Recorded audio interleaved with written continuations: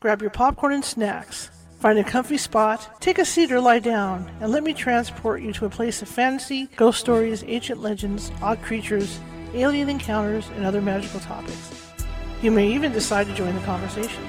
From faraway lands to your own backyard, with a small dash of pixie dust. Turn out the lights and open your minds. The journey is about to begin. Hey everyone, excuse me, welcome to California Haunts Radio tonight. My allergies. Because it's a fake spring here in California, even though now that all little pollen things have started to take hold, now it's windy. So now you got the wind blowing. Just like with me. It was so warm in here. If you guys watched the show yesterday and Sunday, the sweat was just pouring off because, it was like 75 outside. So I turned it right on, and my furnace is old, so turning it off is no. It's a big no. So I went up and turned the vent off. Shut the vent down. But I shut the vent down, and now I'm freezing because now today the highest it got. And then you guys are gonna laugh, the back east guys, because it's gonna sound really wimpy, but it's now like 50 degrees outside, so I'm freezing. With the north wind blowing. And I know it's wimpy, but California people, we die at like 65. 65 and lower, we start freezing. And what's funny is if you're like in tropical places where it gets cold sometimes, it doesn't even have to be down in the 60s. It could be like 72 and 73 and 74 and you're freezing. But I mean, that's what's going on right now. So I had to open up the vent again. But anyway, my name is Charlotte. Welcome to the show. And I'm going to be your host for the next hour or so. We've got a really cool show coming up for you. We're going to be talking afterlife communication. And I wanted to share something with you before we get really rolling on this show. As everyone knows who listens to the show, my best friend, Monica Funk, who was also a producer of the show, passed away last Tuesday. And like everyone else, just like the topic we're going to have tonight, I was trying to talk to her, see if she was still around or what was going on with her. And I was thinking about phone calls from the dead and thinking about text messages and all this other stuff. And, it was just one of those things. That happened all last week. But anyway, never look a gift horse in the mouth. Thursday, I managed to get a free personal pizza, just a frozen one. Like those things, like the ones you get at the dollar store. Those Celeste ones. They're the combos. This was like that. And so I got it, and I didn't give it it was in a bag. I didn't give it a second thought, so I just tossed it up in my freezer. And like I said, didn't give it a second thought. So Thursday night, I thought, well, I'm going to eat the pizza. So I bring it out of the freezer, and I lay it on my counter, and I look at it, and my eyes got like saucers. Because when my friend would come visit me here in Sacramento, when she would come visit me, she would always buy me groceries. And in those groceries was always a frozen pizza. But it was always a pizza, but it was always the same type of pizza. Okay? It was always a large margarita pizza. So lo and behold, I'm looking down at this frozen pizza box, and it's a margarita pizza. Now, coincidence? I don't think so. I mean, 1 in a million pizzas it could have been from this place, this distribution place. And it was a margarita pizza.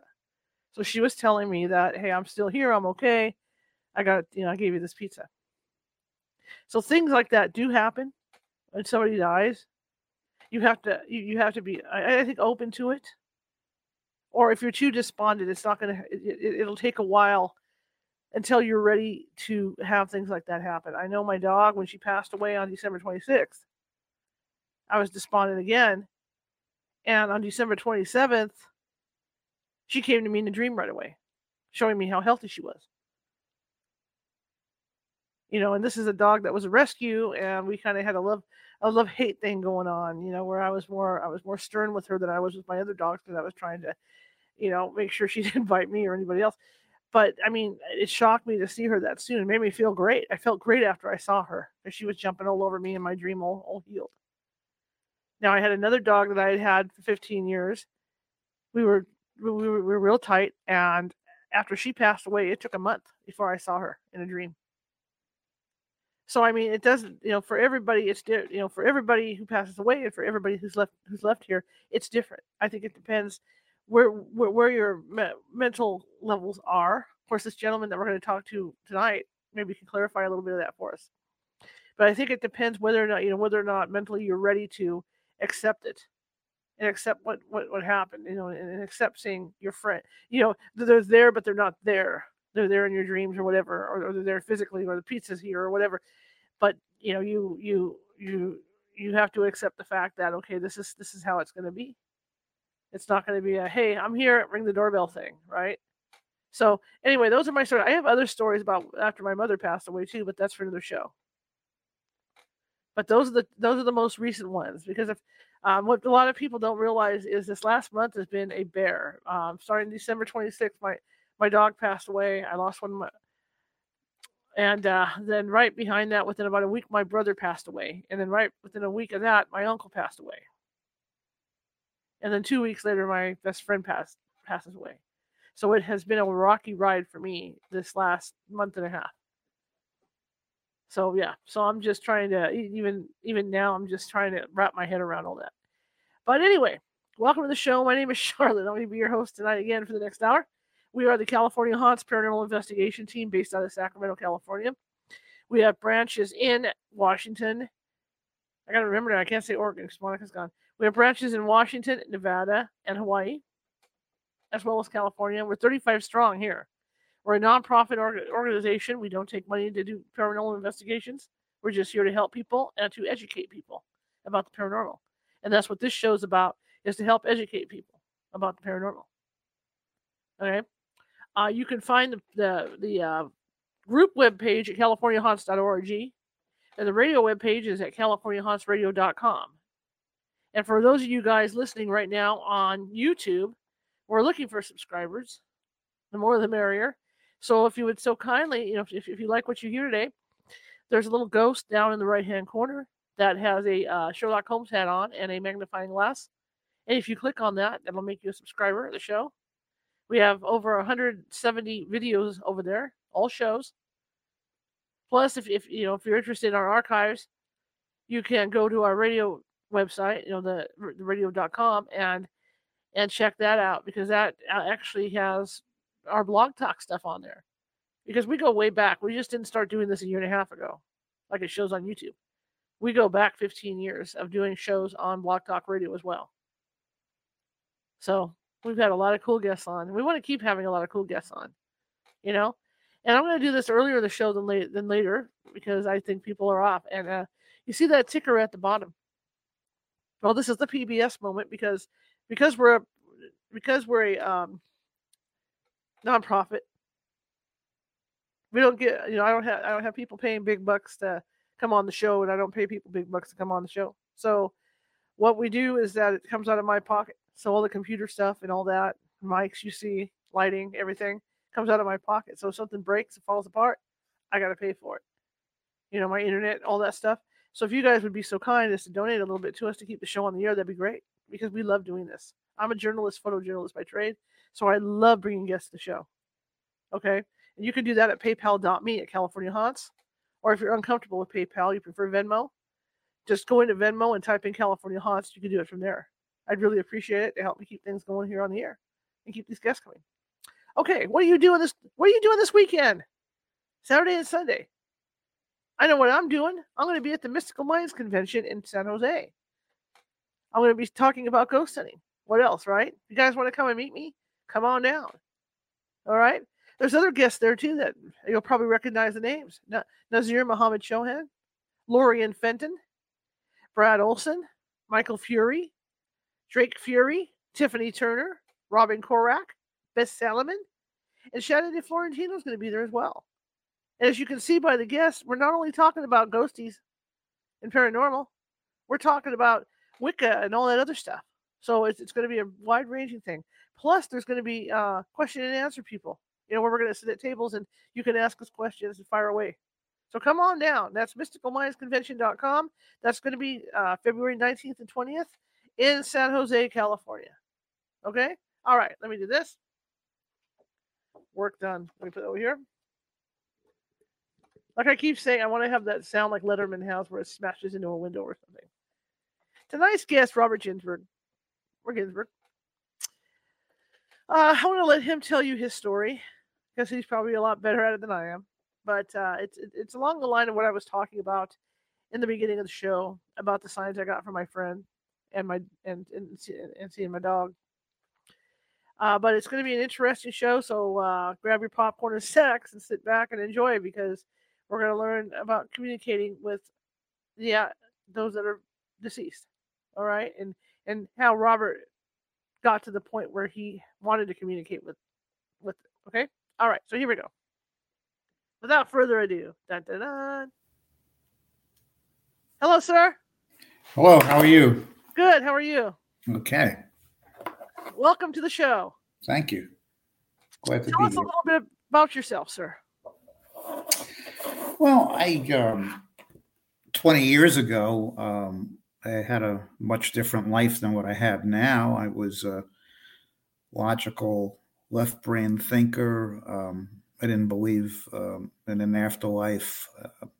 If I got into a discussion about life after death, I would think that you're a little nuts for bringing it up, because in my mind, we were our brains, and when our brains die, we die, and that's it. And in the research, parapsychology, they refer to the study of things like life after death as parapsychology. And we talk about like the afterlife. They talk about survival. And in my mind, so what could survive? These guys are nuts. I mean, what could possibly survive? As it turns out, what survives is the mind, and the mind can act independently of the physical brain. And when I say mind, you could substitute the word consciousness or soul, or whatever you prefer to call it. But clearly, there are many things, starting with telepathy, or mind-to-mind communication, that are real, that have been tested in the laboratory. Research has been going on for decades on that. Remote viewing, distant healing, things of that nature. So once you believe that the mind acts independently of the physical brain, then life after death becomes plausible, if not logical. So I mean, what in my particular case, what spurred my interest was personal tragedy. Often trauma and grief are catalysts for exploration. My daughter died in 2002 in a car accident. And the morning of the accident, about 3:00 in the morning to be exact, my wife popped up in bed and she was shaking and she was trembling. And I said, "What's the matter?" And she said, "Something horrible is going to happen today." And I said, "What does that mean? Can you tell me more?" She said, "I can't. It just something utterly devastating is going to happen today." And to make a long story short, I took it seriously because, I was open-minded. I was an open-minded skeptic, and there were many times together in our lives. We were married a very long time, and there were several instances, probably 4 or 5, where my wife would have these precognitive moments, or whatever you want to call them, and they all turned out to be true. Every one of them exactly the way she described it, except that they were all good things. But logic told me if she was right then, she could be right, right now. And I let my guard down at night. And my son and my daughter were in a car accident. My daughter didn't survive, and my son was seriously injured. And after it became clear that my son was going to survive his injuries, about a month later, it just hit me like a ton of bricks. I remembered that morning of the accident. I said, "Wait a second, how did Fran, my wife, know?" She knew. She was shaking and trembling. So that started me on a quest of meeting with medical doctors and researchers and academics across the country in various universities, trying to find out if there's any credible evidence that people can survive their own, their physical death, and whether consciousness is not dependent on the physical brain. One thing led to another. I became fascinated by the abundance of evidence from many different disciplines of research: near-death experiences, deathbed visions, mediumship, reincarnation, after-death communications, electronic voice phenomena, all these things. And you know what? When you talk about any one of these disciplines of research, it's easy to dismiss it. But okay, it's it's the product of a dying brain, and and it's coincidence and so forth. But if you're able to learn about all of the evidence and step back and look at it as a whole, it's hard to dismiss. And eventually, despite me trying to deny it or dismiss it for 7 years, I eventually relented under the weight of the evidence. And of course, now we have in 2004, we formed Forever Family Foundation. We have 12,000 members, and there's a great interest. Why is there a great interest for things like you were describing at the top of the show? People have these unexplainable after-death communications, like your dream visitation, like these, the pizza, and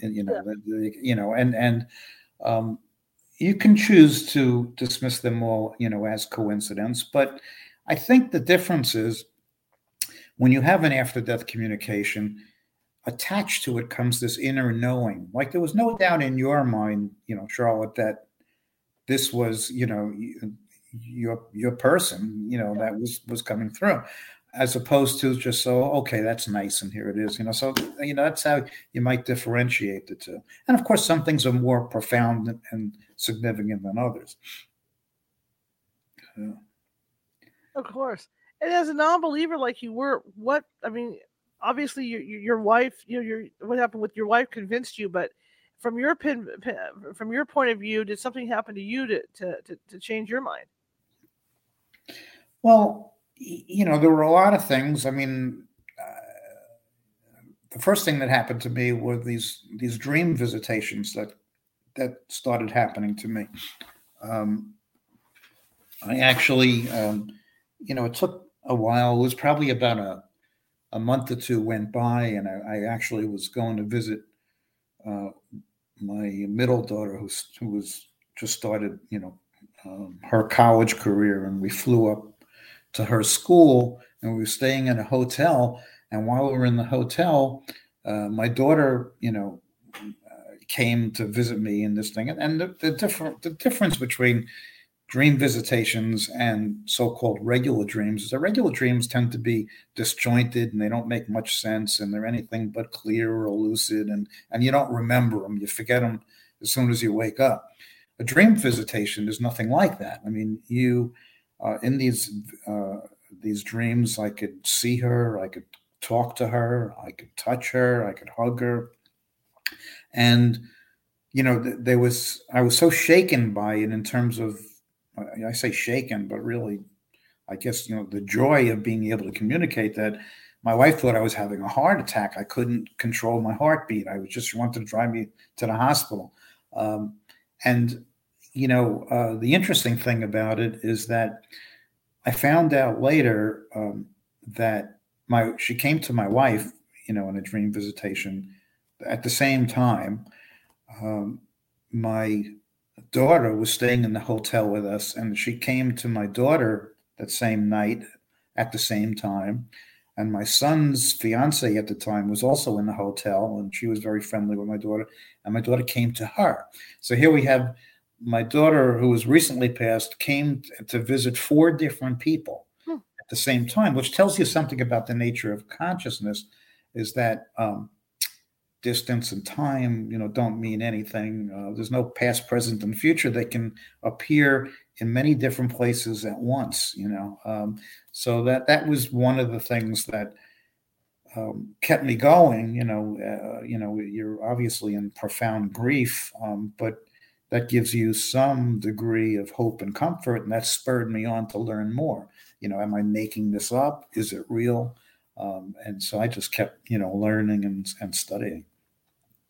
When you like you were talking about the dreams, you can also feel their emotions.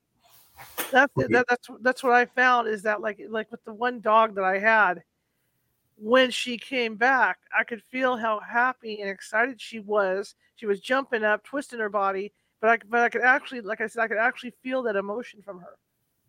You know how she felt so good and how happy she was. You know where she was. Yeah, that makes sense. I mean, emotions. If we're in this other dimension, when we cross over, and it may have something to do with frequency and vibration. But we're entities essentially of thought. I mean, we have no body. We do everything by thought. We can manifest things by thought. And one of the easiest things to convey are emotions. So it makes perfect sense. And we're usually communicating with people that we love. And love is an emotion, and love and similar emotions could be the conduit by which these things take place. Absolutely. So when you first started looking into this, you started to go to different scientists and stuff. What did they say? Were they skeptical, or did you have to convince these guys to help you out to figure all this out, or what happened? Well, of course, I was going to the scientists that was studying things like this. So, but it's a valid point. I mean, these scientists fought obstacles their entire careers. I mean, a lot of times they were ostracized by their colleagues. They weren't getting their papers published in peer-reviewed journals because this thing challenged the whole paradigm of science. It challenged the education. If these things are true, then a lot of these scientists, their whole upbringing and their whole education is put to the test, where you can challenge it. And they rebelled about it. When it comes to a lot of these so-called paranormal phenomena, a lot of scientists just, when you challenge them about the evidence, are you aware of this? No, they're not aware of it. They refuse to acknowledge it.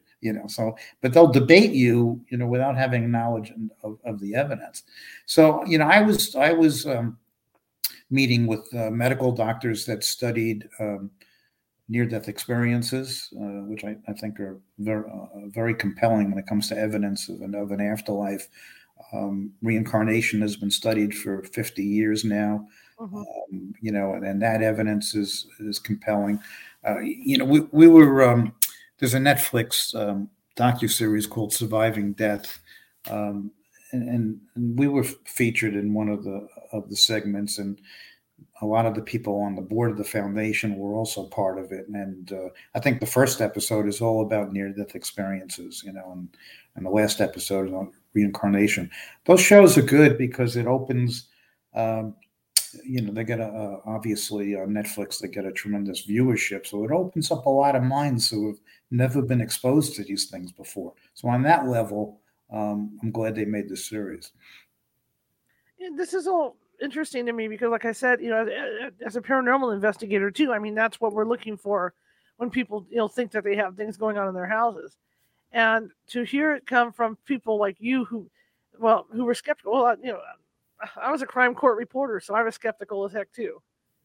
When I started getting into all this, but it's interesting to hear from people like you because you were really, really, really skeptical to it. Yeah, and I mean, this is kind of up your alley doing your investigations, but if you watch the Netflix series, I gave them footage of video that my wife shot. We were talking about my deceased daughter one evening. We were out in the car and we walked in the house. And we turned on, the lights in the kitchen. And then after about a minute or two, we were treated to this light show, and you could watch it on, in the series. And we had 9 hi-hats in the kitchen, and they were, alternating and pulsating, and, it was. I couldn't assimilate what was happening. I was just standing there watching, and it lasted about 5 minutes, and then it stopped, and then all of a sudden it picked up again. So, my wife immediately, felt that this was a sign from our daughter because we had just been talking about her, and she's an entity of energy, and this was an energy type of occurrence. But of course, my approach is always first to rule out the physical explanation. So at 9 o'clock the next morning, I had an electrician at the house, and I had him take down First, I had him examine each of the 9 bulbs. Then I had him examine each of the fixtures, the 9 fixtures. He didn't see anything wrong there. Then I had him take off all the light switches, that controlled them. He never found anything wrong there. We had been living in the house at the time for 15 years. It never happened. And then we lived there afterwards for another 5 or 7 years, and never happened after that. So that's what it took for me to accept that, as a sign. Right. So, because I ruled out the physical, explanation first. So some people like me need that, others don't, but I did. Well, I can kind of verify. I mean, the reason why I'm nodding so much is that when I first started out doing this, and we used to film a TV show, California Haunts, and we used to do investigations with one of the local teams in Sacramento, and we did this house out in Roseville. And it was interesting because it was this, I think it was this old woman that lived in there, and her husband had died, and she had seen apparitions of him in the house. But there were also other things going on in this house. And so we ended up in the master bedroom, and they had one of those light switches, that with the dimmer on there. And we had shut the thing off because I was standing in front of it. That's how I know. The dimmer was off. It clicked, and I was filming, and the psychic that was on scene came in contact with a Spanish-speaking woman. And so they started, she started talking to her in Spanish and asking questions. Of course, we had all the recorders going. And the answers for yes and no were coming in through the light. The light was coming on by itself in answer to yes and no.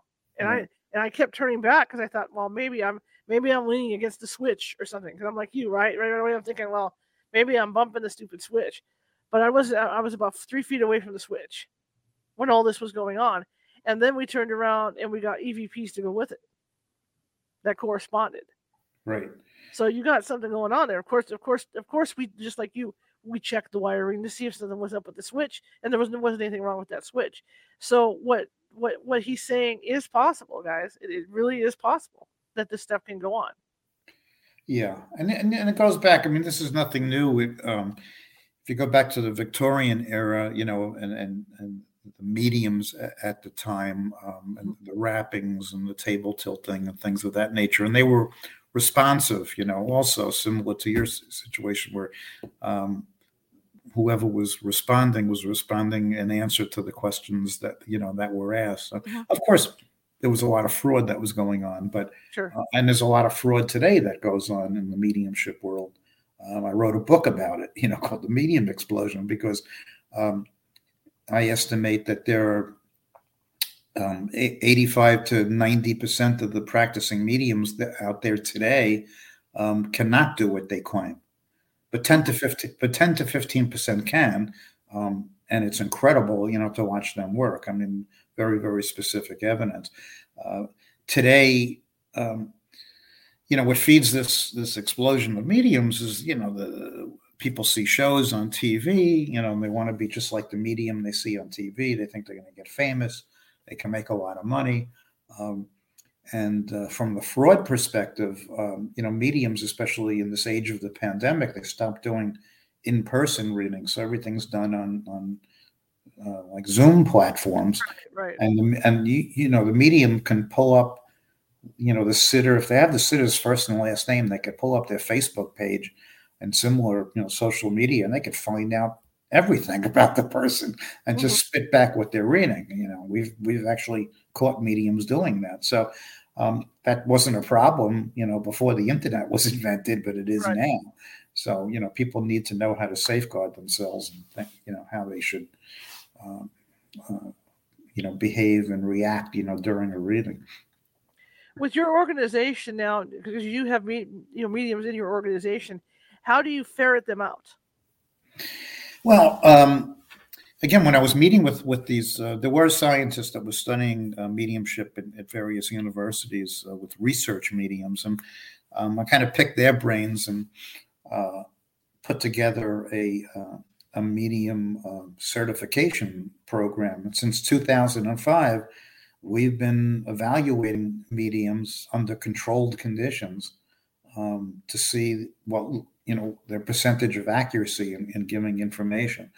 And even in our, we've been doing this since 2005, and we've only certified 27 mediums. So we have to evaluate, and it's very time consuming because it's not doing one reading. It's a series of 5 different readings for trained sitters that's trained in how to score it, and compiling the 5 different scoring methods, and it's intense. So, and we have to evaluate 10 mediums to find one that can do it. At least do it an hour, meet our guidelines. So there is a way of evaluating the evidence that a medium gives, and what we found over the years is that the mediums that we've certified have gone on to have tremendous careers and participate in research. It's really a problem for us because most of them become famous, and you know what happens when they become famous. Yeah. They have waiting lists that are 4 years long. They charge ridiculous amounts of money, and they don't want to do as many readings, so that kind of we developed the program, which is free of charge the testing is, as a resource for the bereaved, but it's not much of a resource if you call and you desperately want a reading and you say, okay, I can do it in 2026, Right.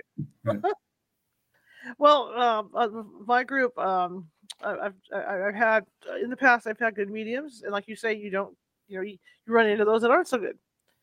And we don't, but before we go out on location, we don't tell them where we're going at all. They go in blind completely when they go in. And usually what I do is I'll have one come in the beginning of the investigation, and then another one will show up, in the middle of the investigation. They'll trade off, but they don't talk to each other. And they take their separate notes, and then we sit down and go over all that, with the history, and compare it with the history of the house and all this that goes on. Another thing I like to do is I like to have a remote medium read. And what I'll do is I won't even give them an address. I'll go take a picture of the house and let the remote medium read. So then we've got 3 mediums doing a read. And I can test the accuracy of who's going through, which is how we test them. Yeah. I understand you testing because, there are a lot. Like I said, we have come across a couple that were humdingers. Over the years. Well, and then there's the other issue involved is that there are some people that are very, very good at picking up psychic information, mind-to-mind communication from the living, but they can't communicate with the dead. It needs to be, even though it's the same underlying mechanism. The way I look at it, mediumship is essentially mind-to-mind communication, except one of the parties involved doesn't have a body, but they still have a mind. So essentially, so it's very hard for us to differentiate the two. But from when we're only interested in the communication with the discarnate source, right? Because our interest is providing evidence of an afterlife, right? Some people are incredibly gifted psychically, and that's wonderful and it's amazing, but doesn't prove anything about life after death. No, it doesn't. I agree with you on that too. So they do the testing, and I'd love to see your testing. I really would, but I know what you're testing. I'm just saying I would love to take a look at that because I'm forever, like I said, I'm forever. I don't test per se, but my test is to have, like I said, I've got the medium that does the remote, and she freaks me out. I'm telling you, she'll tell me what kind of wallpaper's in the kitchen of these houses. Right. I'll go walk and she'll say, well, you'll make a left and you'll make a right. You'll be in the kitchen and the wallpaper's got it's yellow and it's got these little flowers on, and you sit there and you think, oh my God, when you go through the house, right. So that's the way I do is to compare contrast. She'll say, there's a woman standing over in the corner. She's like this. And then the other medium comes in, maybe I'll get lucky and she'll hit on and go, oh yeah, there's a woman standing over there. And I don't know why she's there, but she is there, so it's a compare thing. So it'd be interesting to see how you guys, I'm always fascinated to see how other people do it. That's what I'm trying to say. It fascinates me. Yeah, it is. And then you have an additional problem because, we know that there are very proficient people in remote viewing, our own government, the CIA had the Stargate program during the Cold War, where we had a team of remote viewers. The CIA would give them a latitude and a longitude. That's it. And they would send their consciousness and view the site, those coordinates, and then draw accurate drawings of that specific place. And sometimes they would draw something that is no longer there, but existed in the past. And sometimes they'll draw something that's not here now, but it was, later on. So, that's incredible. So a medium that you're working with may be able to tell you the color of the wallpaper and describe it. But that may not be at that point, communicating with the dead. It just may be remote viewing. Yeah. Right. Exactly. But it is fascinating when it does happen because, yeah, there's a chair off to the right when you walk into this room and you look down and you think, oh my God, there's the chair. It is. It is incredible. Freaky. I've also been on cases where the same medium, when we haven't had anybody available to go out, where I have been her eyes for her. And I've done the walkthrough with her, and she's seen the spirit kind through my eyes and then relate it back to me. She'll say, as she gets frustrated, don't you see her standing there in front of you? No. Yeah. Sorry. I'm sensitive like a brick today, But I think what you guys do is wonderful. I think it's great. And I think it should be no charge. I agree with you 100%. I cannot stand somebody that will go out to a house, and I'm not naming people because there's people I've come in contact, like I said, humdingers, and they'll say, well, this is going on in your house and I can fix it for you, but it's going to cost you $300. Yeah, I know. I've experienced so many things, many years ago, my next door neighbor, she knew what we did. She knew about the foundation, but not a lot, but, and then unfortunately her husband was killed in a construction accident, and she started to go to mediums. And then she approached us one time, and she went to a medium along the lines of what you're talking about, who told her that her house was cursed, and for $5,000, this woman had means. She was well-heeled, monetarily, and for $5,000 she would remove the curse and sell her these curse-removing candles. And I looked at her and I said, you're an intelligent woman. You went to college. You're sharp as a tack. You're very successful in business. How the hell do you? But I understand it, because people are in grief, and when they're in grief and deep grief, they'll do anything and they'll latch on to anything. That's why there are a lot of crappy mediums that sitters think are great, because they'll make things fit, because they so desperately want to believe that their loved one is communicating, and sometimes they are, but sometimes they're not.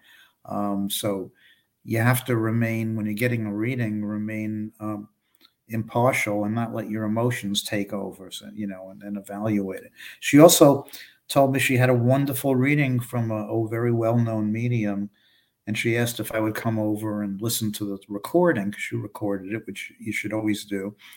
And she told me, the medium got my husband's, exact name, got his occupation, got the way he died. And I listened to the tape, and it was filled with generalities. There was nothing specific, and she heard it completely different the way I heard it. So, it's emotions are powerful, they take over. I was going to ask you about that too. I mean, have you run in your testing to anybody that does what I call cryptic readings, where either, let's say they're reading off tarot cards, or they're reading off, something else, and they're just kind of like doing like you say, generalized readings for people? Because I've come across that too, where people go, what? Oh, they do that all the time. I mean, I could give you a reading now and be 90% accurate, because it's going to be general crap. I mean, so, let's say you're the medium, Charlotte, and you're giving me a reading, and you look at me. You could size up my approximate age and so forth. You could size up a lot of things, like my accent and where I'm from, my ethnicity, or all that stuff. But so if you say to me, Bob, I have your great grandmother here. Is your great grandmother passed? Well, shit, yeah, she'd be 130, so it's a good chance that I have a great grandmother that passed. But if the medium said to me, Bob, I have your great grandmother Rebecca here, and my great grandmother's name was Rebecca, then even though I had to mark the prior thing as a hit because it was true, Mm-hmm. now it's weighted more heavily because it's specific, and we weight specific evidence Mm-hmm. more heavily than just general stuff. And that's a trick that a lot of mediums will do. I mean, they'll throw out a whole bunch of general things, and just hoping that you'll latch on, to something. I mean, those, we evaluate so many mediums that there are certain common things that are always said, in every reading. It's sometimes you just want to scream, but that's what it is. I'm picking up a name with an R right now, and Yeah. it could be male or female, but it's leaning more. I don't know. It's an R. Is there an R? Yeah. Yeah. And or they'll play the alphabet game. I have an R, I got a T, I got a V, I got a W. And somebody's going to, if it's in a group, somebody's going to raise their hand. Or, it could be in a group of, let's say, 20, 30 people, and they'll say, have a gentleman that passed from a heart condition. Well, 3 or 4 people or 5 people are going to raise their hand because it's a common, cause of death, or cancer, but what the good mediums will do, what the evidential mediums will do in a group situation is they will paint a picture first with 7 or 8 pieces of specific evidence to narrow it down. So it'd only be one person that might relate to. So when you and your wife decided to create this foundation, how long did it take you to find the people you needed to do it with? Well, it was, we started off, we were going to grief support groups just because we were losing our minds and we were trying to find some way to survive the death of our daughter. And every time we were already somewhat interested in this, and every time that either I or my wife would raise their hand and bring up the subject of an afterlife, the moderator would shut us down, like we committed a sin, like we don't discuss that here.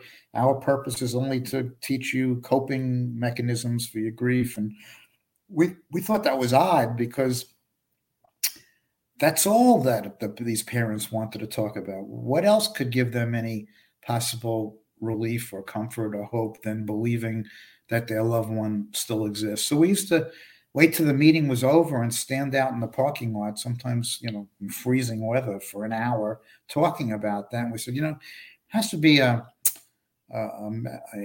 outlet for this, these safe groups for open discussion where people don't have to fear, being judged or labeled. So we started off with these afterlife discussion groups, and one thing led to another, and then we started to meet with scientists and asked if they wanted to be on our board, and because we wanted to, we have a scientific advisory board made up of all MDs and PhDs, and it's important because we want people to recognize that there are credible people, very, very smart people that have been convinced by the evidence that this stuff is real.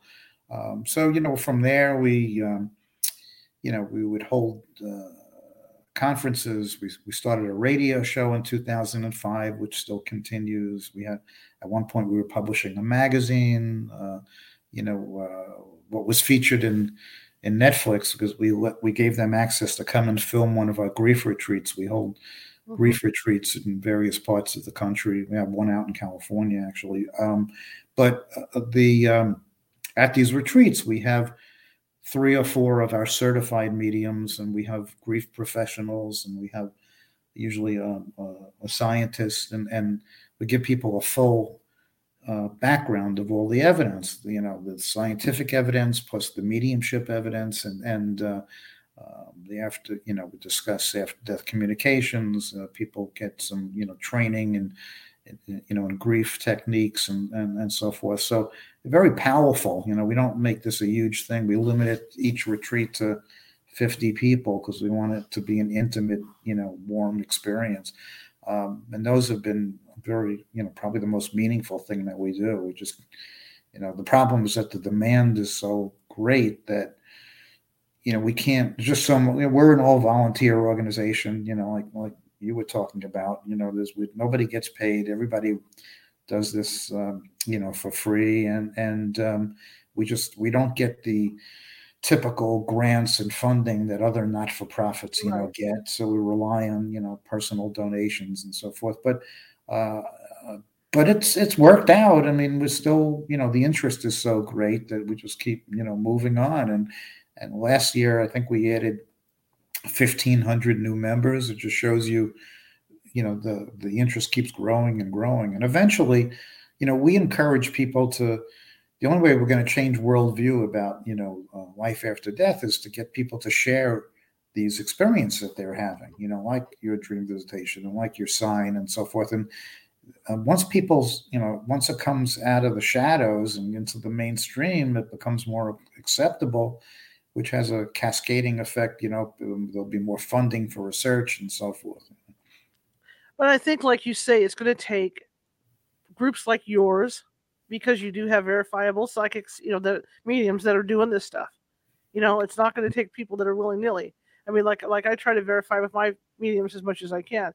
I have a saying that during investigations, and sometimes you take it as a horrible saying, but if the medium is talking to a client and the client breaks out in tears, they've hit a home run. Yeah. And that's because they've hit on something that is so personal that only the client knows it, about their family member, and that's why you got the tears going.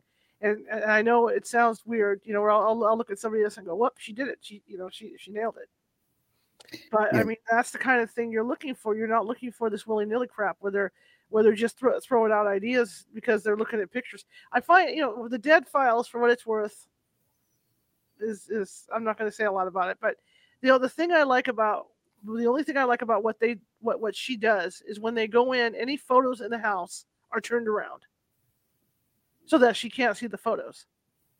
Yeah. And I'm starting to get into that practice with my own team. And I think that's something too, because you don't want a photo that's going to lead them onto something either, like especially if they're in a crowd situation or anything like that. So, it's important. I mean, I've seen, sitters, walk into a reading with a medium. They're sitting in front of the medium, and they're wearing a pendant on their neck with a picture of their deceased loved one.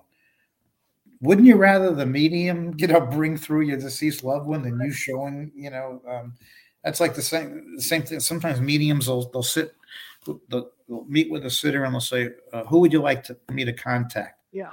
No, you tell me who's coming in. I'm not going to tell you. So, there's all sorts of cues like the photos that people can pick, and sometimes they don't. Sometimes they don't do it to be fraudulent. They just do it, subconsciously. Mediums, they like to give the perception of always, giving hit after hit after hit, and they get a little uneasy if the information stops flowing for a while, and it's understandable. I mean, it's not a telephone line. There's got to be, they have to receive the information and then be able to interpret the information and put it into words that you'll recognize.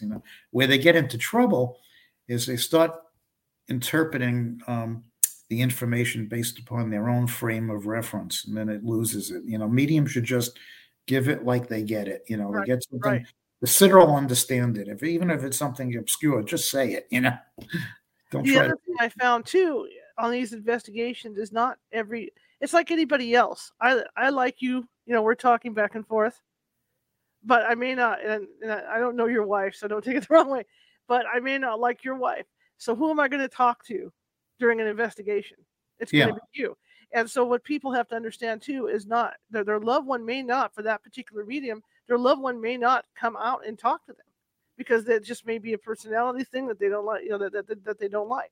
That's true. The medium's not going to be talking to that person. Just like I know from talking to some of the mediums on my team, like you talk about the information and just spewing it out.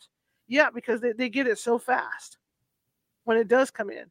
So that's why sometimes they will sound choppy, when they're coming in. It's accurate, but it's choppy. Yeah. And mediums have all different sorts of styles. And what I've noticed over the years is that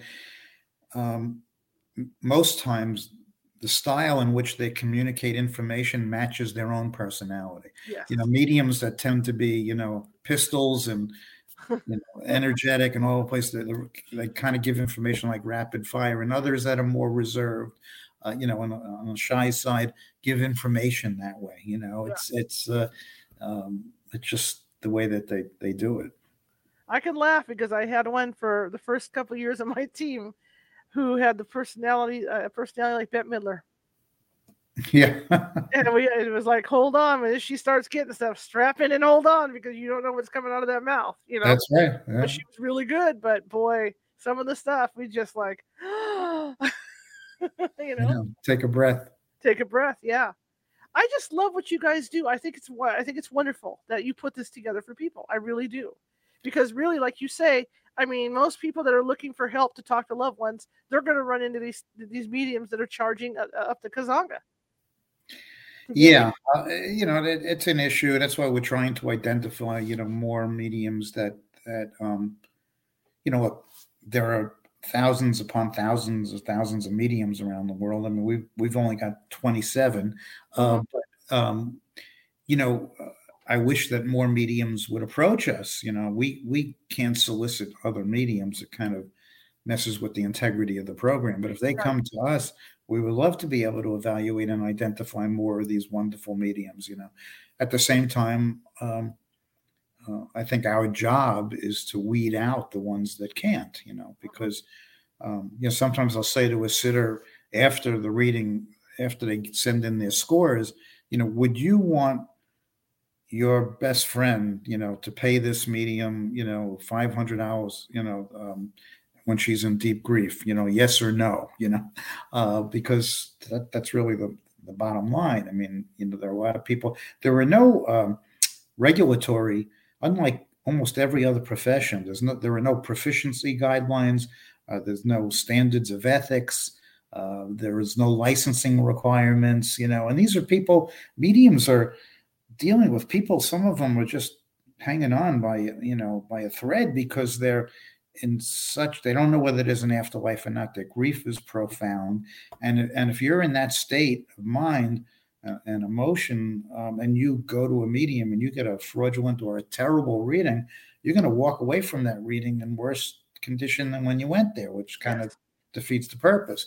So we take it very, very seriously, and mediums have to understand that what they do comes with a tremendous amount of responsibility. So how do people essentially get a hold of you guys for a reading? Well, I mean, we don't control. I mean, our involvement is only to certify them. Once they're certified, we put them up on our website. Nobody can pay us to go up on the website with the links to the medium. But people on our website, which is foreverfamilyfoundation.org, one of the tabs is certified mediums, and all the mediums that we've certified over the years appear, on that page. I mean, I'm just boggled. In fact, I was looking at your website. I just find it, like I said, I keep saying this over and over, but I find it terrific what you're doing. I do. Yeah, I appreciate that. It's great. I mean, we, like I said, we try to do that with the work we do and make sure we have good mediums working with us too, because we don't want to go out and flim-flam somebody. That's not what we want to do as a team. Right. And I'm glad you're very responsible about that, the way it should be. I'm very funny, but I'm very fussy. In fact, we even have guidelines that we write down that they have to follow during investigations and stuff. Good for you. Because I'm very fussy about that. How long did it take you, to get these guys, the ones that you work with? Because obviously there's going to be turnover too. With, like you say, they do it for a while and they start getting a name for themselves, and they move on or whatever. But to get everything really up and running, for your foundation, how long did all that take? Well, it's a process. We just kept adding on, and we started, I think we incorporated in 2003, and we started rolling in 2004, and we just kept plugging in the pieces. Okay, now let's do this. Let's add this. Let's add this. I'm at the phase now. My wife passed away in 2020, and she was the whole backbone of the organization. So there are just some things I couldn't keep up with. So I took the most important things, and we just we're expanding upon those, and things that just too much work. Like the magazine, we stopped publishing because that's a huge expense and a huge undertaking, and not doing that anymore. But we've added more grief retreats, and we've added more of the radio show formats, and so our outreach, growing membership. And membership is free in the foundation. People, we don't want to deprive anybody of information, because of money. Mhm. But yet, like you, I mean, you still have bills to pay. So Right. we do certain things. Donations. We have sometimes mediums donate readings, and we hold raffle fundraisers, to win readings with the mediums. And even though most of the events are on a break-even basis, we'll do webinars and make some money there. So fortunately, people have been generous and keeping us going. My wife used to say that every time we were running low, in funds, the universe would step in and would get a large donor or something. It always happened, Right. Just the way things work out. Wow. Yeah, you're so much like we want to be as far as our medium staff goes. For my ghost team, and I just, like I said, I just totally admire you. I'm gonna become a member on your site because I really want to keep an eye on what you guys are doing. I want to watch that. Well, I appreciate that. Well, the president of our foundation is Lloyd Auerbach, and My buddy. Okay. Yeah, so Lloyd, obviously, his expertise. I mean, he's a parapsychologist, Absolutely. but obviously his main area of interest is in apparitions and paranormal phenomena. But he's also well versed in the scientific literature. As a matter of fact, a lot of the scientists that we work with love to get Lloyd involved in when they devise their research, because Lloyd knows all the tricks. So he could point out the pitfalls. He is the man. Yeah. How long have you been doing this? I know you and your wife started this. So how long have you been put this together and get it really up and rolling really well? Well, we've been doing it since 2004, so it's Okay. we're at 18 years now. Lots of experience. When we started doing it, there weren't that many people doing this. I mean, we held a conference in San Francisco in 2000, and I'm bad with years, but I don't know. Maybe it was 2006 or 2007. I don't remember, but we invited every major scientists to come together, and a couple of mediums to have this huge conference. And then we were holding annual conferences every year in different parts of the country. Now I find I'm not really motivated to do that because, with Zoom and these other platforms, I could reach more people without the expense. I don't really see the value. Grief retreats we can't do online. That's right. You need physical interaction, but the other things, I gave that up. I agree with you, though. I mean, I do a lot of classes online now, more so than I used to back in the old days. And plus the explosion. And I remember, when I first started doing this, even in Sacramento, there were only 3 ghost teams here doing stuff.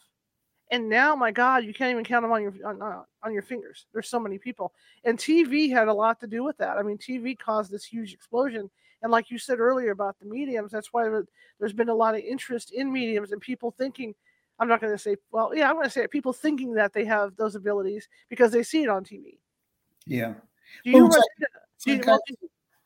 like everything else. There are good and bad in mediums, and even paranormal. How many paranormal groups have you come across that are? Oh my gosh! I mean, so there are standards in everything. There's good and bad in every profession and every endeavor. Do you run into mediums that have seen this stuff on TV and think that they can do the job without even having any formal training or having any abilities as they were growing up or anything like that?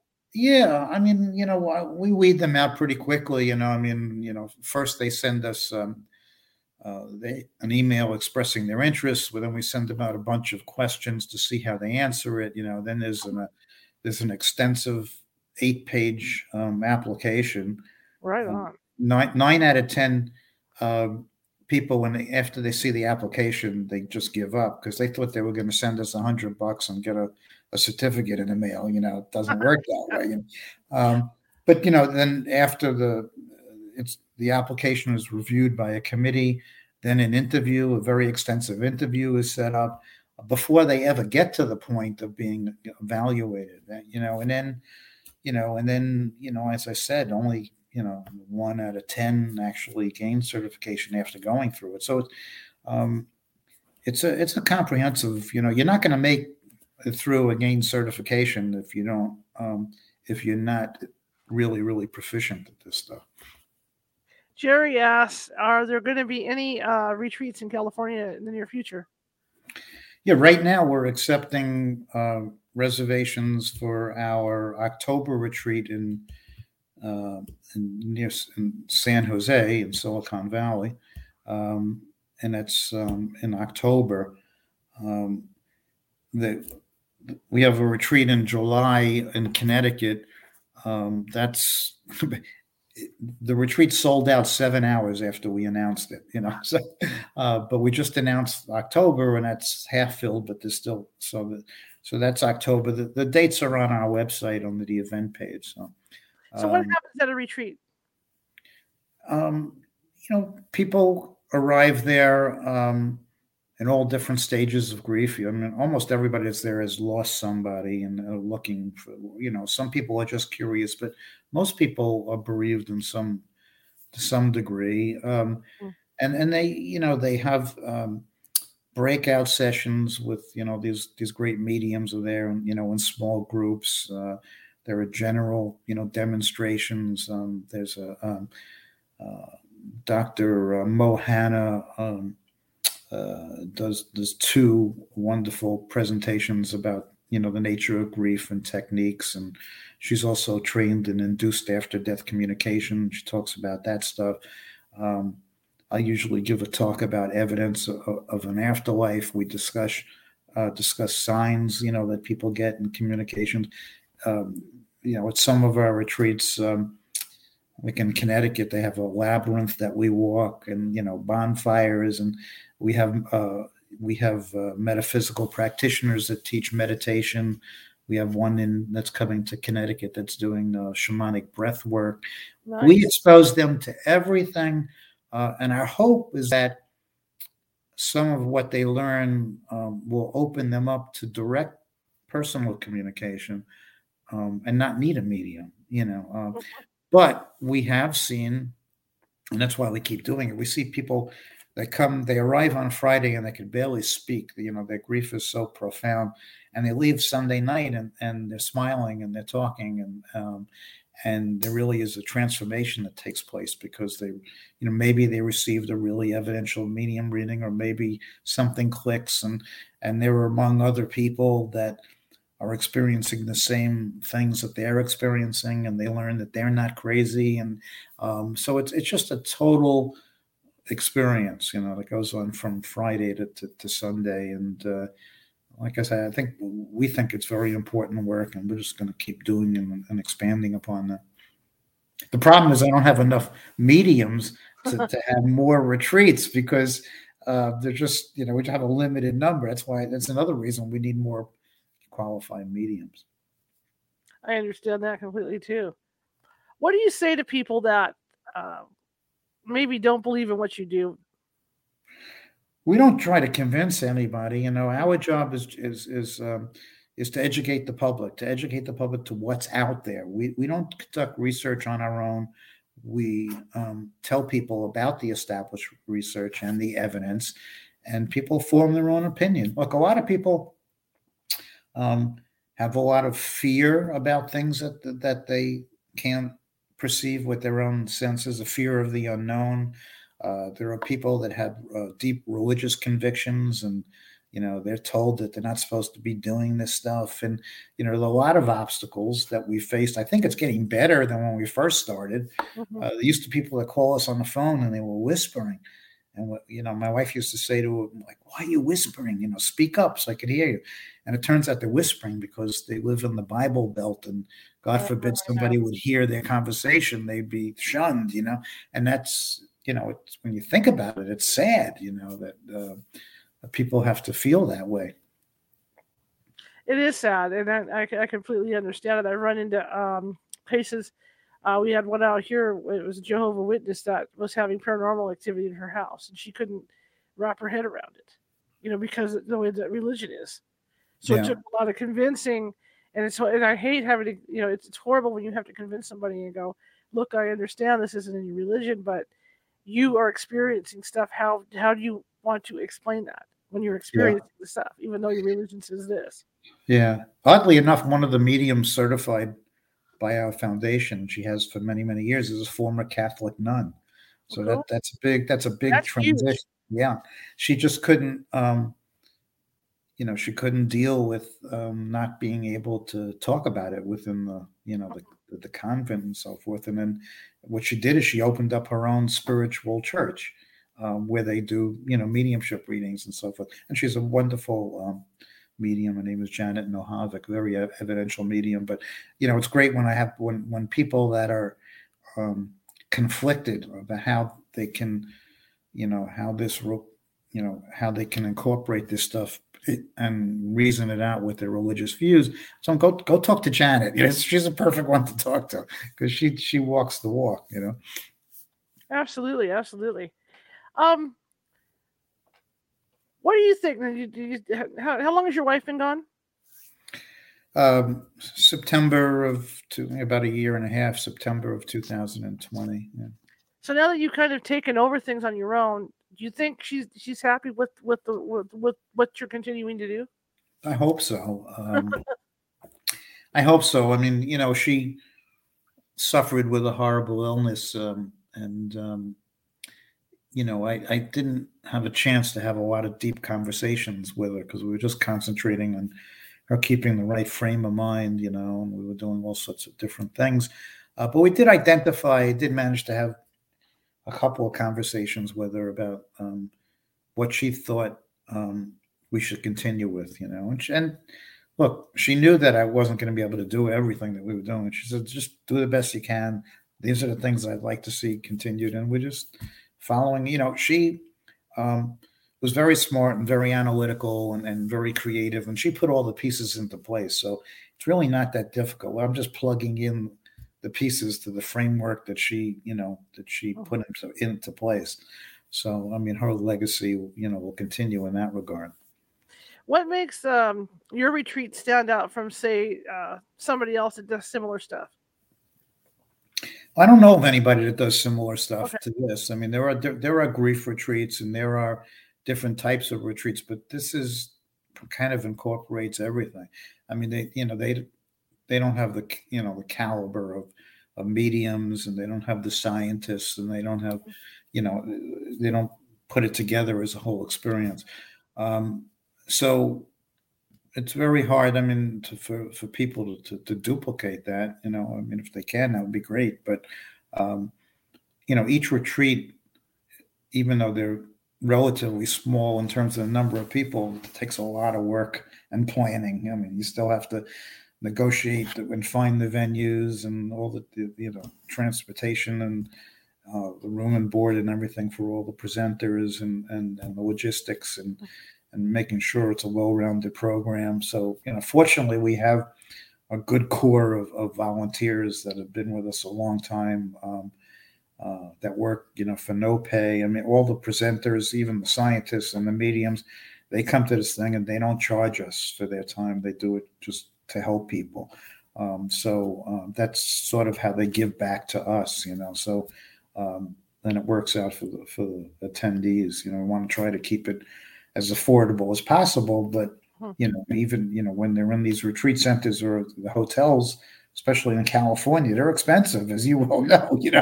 So I mean, we try to keep the price as close to our cost as possible. Tell me about your radio show. We started airing it in 2005, called Signs of Life. At the beginning, I was doing it. It's once a week, and so I was doing all the interviews. 4 or 5 interviews a month, um, and I did that for many years. And it was after a while, it was so overwhelming because I would have to read 4 to 5 books a month. Which is a lot to read a book a week. And I would not interview anybody unless I was familiar with their book. And a lot of the people we were interviewing were scientists, and I'm not a scientist, so I had to sound somewhat intelligent. So I would make sure that I read the book. So eventually, so we do so many different things that we started different formats. We started a show called Mediums and Messages, where people, we have a different certified medium come on every week, and they'll do readings for people that call in, small readings. And then we have an interview show where certified mediums or people can ask questions about how they work and about mediumship. We have a discussion show called The Gathering that I'm a co-host of, and people call in with their questions, and we just tackle. We have discussions, and listeners call in, and we talk about their questions. And then we have another format where people call in with personal experiences they have. So it's great because it's a wide variety of shows, and quite frankly, I don't have to do them all, which I love. Fantastic. This hour has blown by. I've learned so much from you. I want to stay in touch with you because we have similar philosophies where this stuff's concerned. Yeah. And I think it's marvelous. At some point, maybe you can come back on and talk to us some more about this stuff. But like I said, I want to pick your brain. Okay. Not in this format. Because we're kind of in a rebuild mode right now because of COVID. So now I'm starting to rebuild my medium staff. So I want to try and get the questions like you have your questionnaire and figure out what's appropriate to ask and not appropriate to ask. If that makes any sense. Keep in touch. I'm fascinated by what you do, and I want to thank you for coming on. You're welcome. Thanks for having me. I really appreciate it, and I wish you all the luck in the world and what you're doing, and I just think it's great. Thanks. Thank you so much. Is there anything else you would like to tell everybody before we? No, if people are interested in the work that we do, they go on the foundation website, which is foreverfamilyfoundation.org. I also write a personal blog on beyondthefivesenses.com. And the book which you've graciously mentioned was the Medium Explosion. So that people, if they want to contact me, they can. My email address is robert@foreverfamilyfoundation.org. Be happy to answer any questions. All right, sir. Well, thank you very much, and thank you. You have a good rest of the evening. You too. Again, I'll shoot you a couple emails. I really enjoyed this, and I hope to get you back on. But like I said, I'd like to ask you some other stuff too off the air. About setting up my new staff a little bit here. To make sure that I'm getting the ones that are too legit to quit. Right? Yeah. All right. Well, you have a good one, Robert. Thank you so much. You too. Take care. All right, push the button. There we go.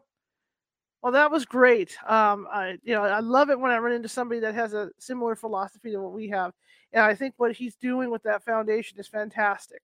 I usually don't put an opinion on these things, but I really think what they're doing is fantastic. They don't charge for their services, and that's the way it should be, and and all that. So I want to thank him for coming on. Tomorrow we're kind of shifting gears. Sally Ann Monty is going to be with us. She writes a lot of books, and one of the books she wrote that just came out is the story of her first husband and how her life turned out. And the link to it all is that she had paranormal premonitions that led her to find this particular person to marry, and her life started panning out from there. So she's going to be with us tomorrow at 6:30 p.m. usual time, right here, right now.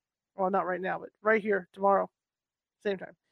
But I want to thank everybody for attending tonight's show, and I can't say enough about you guys. I mean, our download numbers are up, and I hope they keep going up. The only thing I'd like is to get, as usual, I'd like to get as many subscribers as possible. All right, I'm going to start reviewing equipment.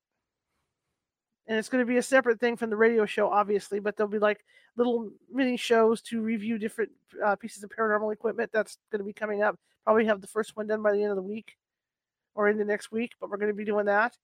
Again, you can find us at CaliforniaHauntsRadio.com, and the front usually has the most current video. If you have trouble finding us on YouTube, the best way to do is to go to the radio website, click on the front video, and that'll take you directly to the YouTube site, because sometimes it doesn't come up. So the best way to try and find us is to type in California Haunts Radio on YouTube, and hopefully we'll come up, but you never know, okay? Because our actual URL for YouTube is California Haunts, but it gets kind of dicey. If you like the show, excuse me, share it with 5 people. If you hated the show, please share it with 5 people. Like I said, we're looking to get as many subscribers as possible. So the more people you share with, the more chance that they're gonna like what they hear and subscribe. We've got a lot of guests like this gentleman, from the past that have been on, and we have a variety of topics. Like I said, I'm a journalist, photojournalist by trade, and so I just don't concentrate on paranormal topics. I concentrate on other stuff as well. True crime and different things. True crime, health, you name it. That's what we concentrate on.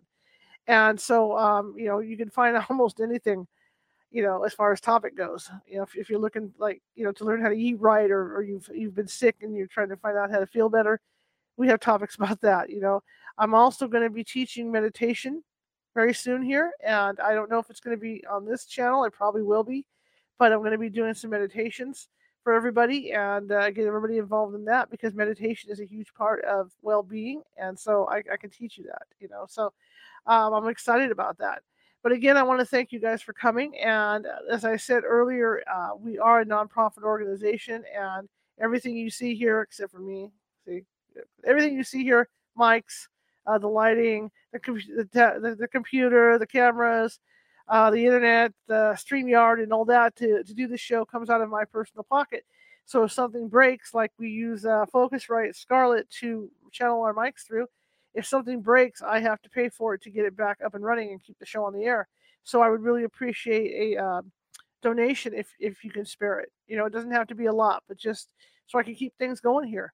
And you can do that at paypal.me at California Haunts. Or if you're uncomfortable with PayPal, how about Venmo? You just go into Venmo and type in California Haunts. You can do it from there. But like I said, I would really appreciate it, because I really want to keep doing this. This is what I do. I enjoy doing it. It took me about a year to hit my stride. You'll see some of the earlier interviews, and they're awkward, kind of, because I'm not, as a newspaper journalist, we're all not used to being on camera. So it took me a year to get used to looking at myself. But yeah, and we do have a podcast for those of you that are driving around in your cars. We have a podcast. We're everywhere. We're on Spotify. We're on iHeartRadio. We're on TuneIn. We're on all that stuff. All you got to do is Google California Haunts Radio, and we'll pop right up. We're even on Apple Podcasts. You can check us out. So I usually upload the podcast, these shows, right after. As soon as I get off here, I'll take a 5-minute breather, and I'll get it uploaded to rss.com. In fact, the actual podcast for the podcast page itself is rss.com. It's over at rss.com, California Haunts Radio. So you can find us over there as well. So, I mean, we're everywhere. We're everywhere you could possibly want to go. If you want to drive your car and listen to us, listen to the podcast. You don't have to listen on YouTube. Just listen to the podcast. Anyway, thank you guys very much. I will see you tomorrow, and have a good evening. And I'm going to go ahead and show his information and where you can get the book, okay? So website is foreverfamilyfoundation.org.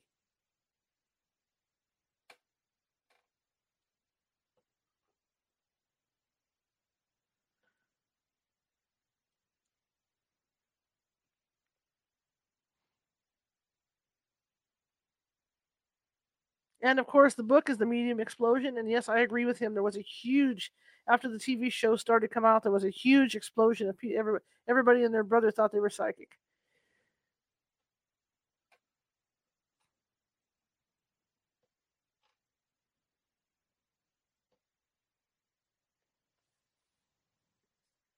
And of course, you can get the book at Amazon.com.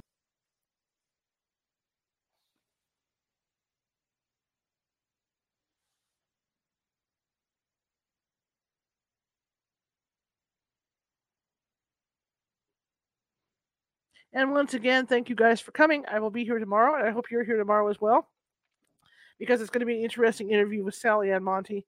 So I will see you. Have a good evening.